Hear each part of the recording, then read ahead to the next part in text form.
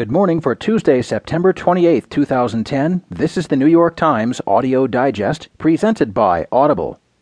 Here is what's making news on the front page this morning. Drug use is cited in the killings of 3 civilians. Dark horse emerges in Alaska, an incumbent. And the CIA intensifies its drone campaign within Pakistan. In today's national headlines, students prove small is better rule is wrong. In Florida, a battle over growth goes to the voters, and the zeal for dream drove scientist in secrets case. In today's business headlines, Southwest, determined to expand, buys AirTran. The FTC challenges claims of Palm's health benefits, and Walmart bids for Mass Mart in a plea to expand into Africa. There will be more business stories, along with more national and world news, a roundup from the sports page, and New York Times columnist David Brooks. Now, from the editors of the New York Times, here are the stories on today's front page. The top story is titled Drug Use Cited in Killings of 3 Civilians, reported by William Yardley from Joint Base Lewis McChord, Washington.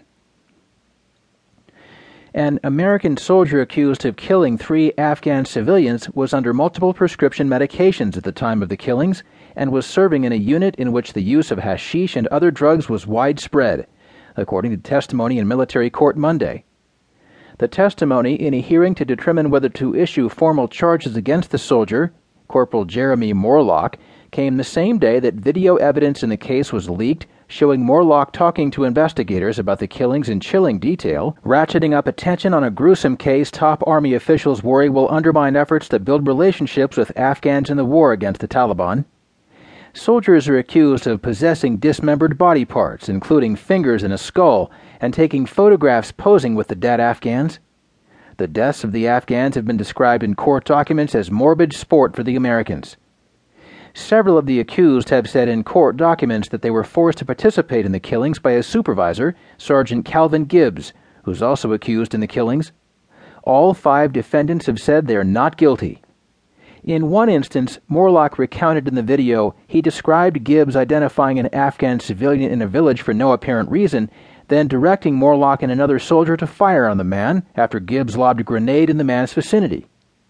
We had a clean line of sight for this guy, and he pulled out one of his grenades, an American grenade, popped it, threw the grenade, and tells me in Winfield, "All right, wax this guy, kill this guy, kill this guy," Morlock said on the video. Referring to the Afghan, the investigator asked, "Did you see him present any weapons? Was he aggressive toward you at all?" Morlock replied, "No, not at all. Nothing. He wasn't a threat." Even before Morlock's hearing began, CNN and ABC News broadcast the video. In the CNN clip and the ABC clip, Morlock looks like a teenager recounting a story to his parents in a near monotone. CNN also broadcast video of the interview of a soldier who's not accused in the killings, but has been accused of lesser crimes, Corporal Emmett Quintal. When asked by an investigator when and how often the unit used illegal drugs, Quintal said that the drug use occurred on bad days, stressful days, days that we just needed to escape. The interview with Morlock was conducted in Kandahar in May, while he was en route to a medical evaluation for what his lawyers said was a potential traumatic brain injury suffered during his deployment. They say he was taking medication prescribed by military doctors for sleep deprivation, pain, and muscle relaxing, though they said they could not provide details about when he took certain medications.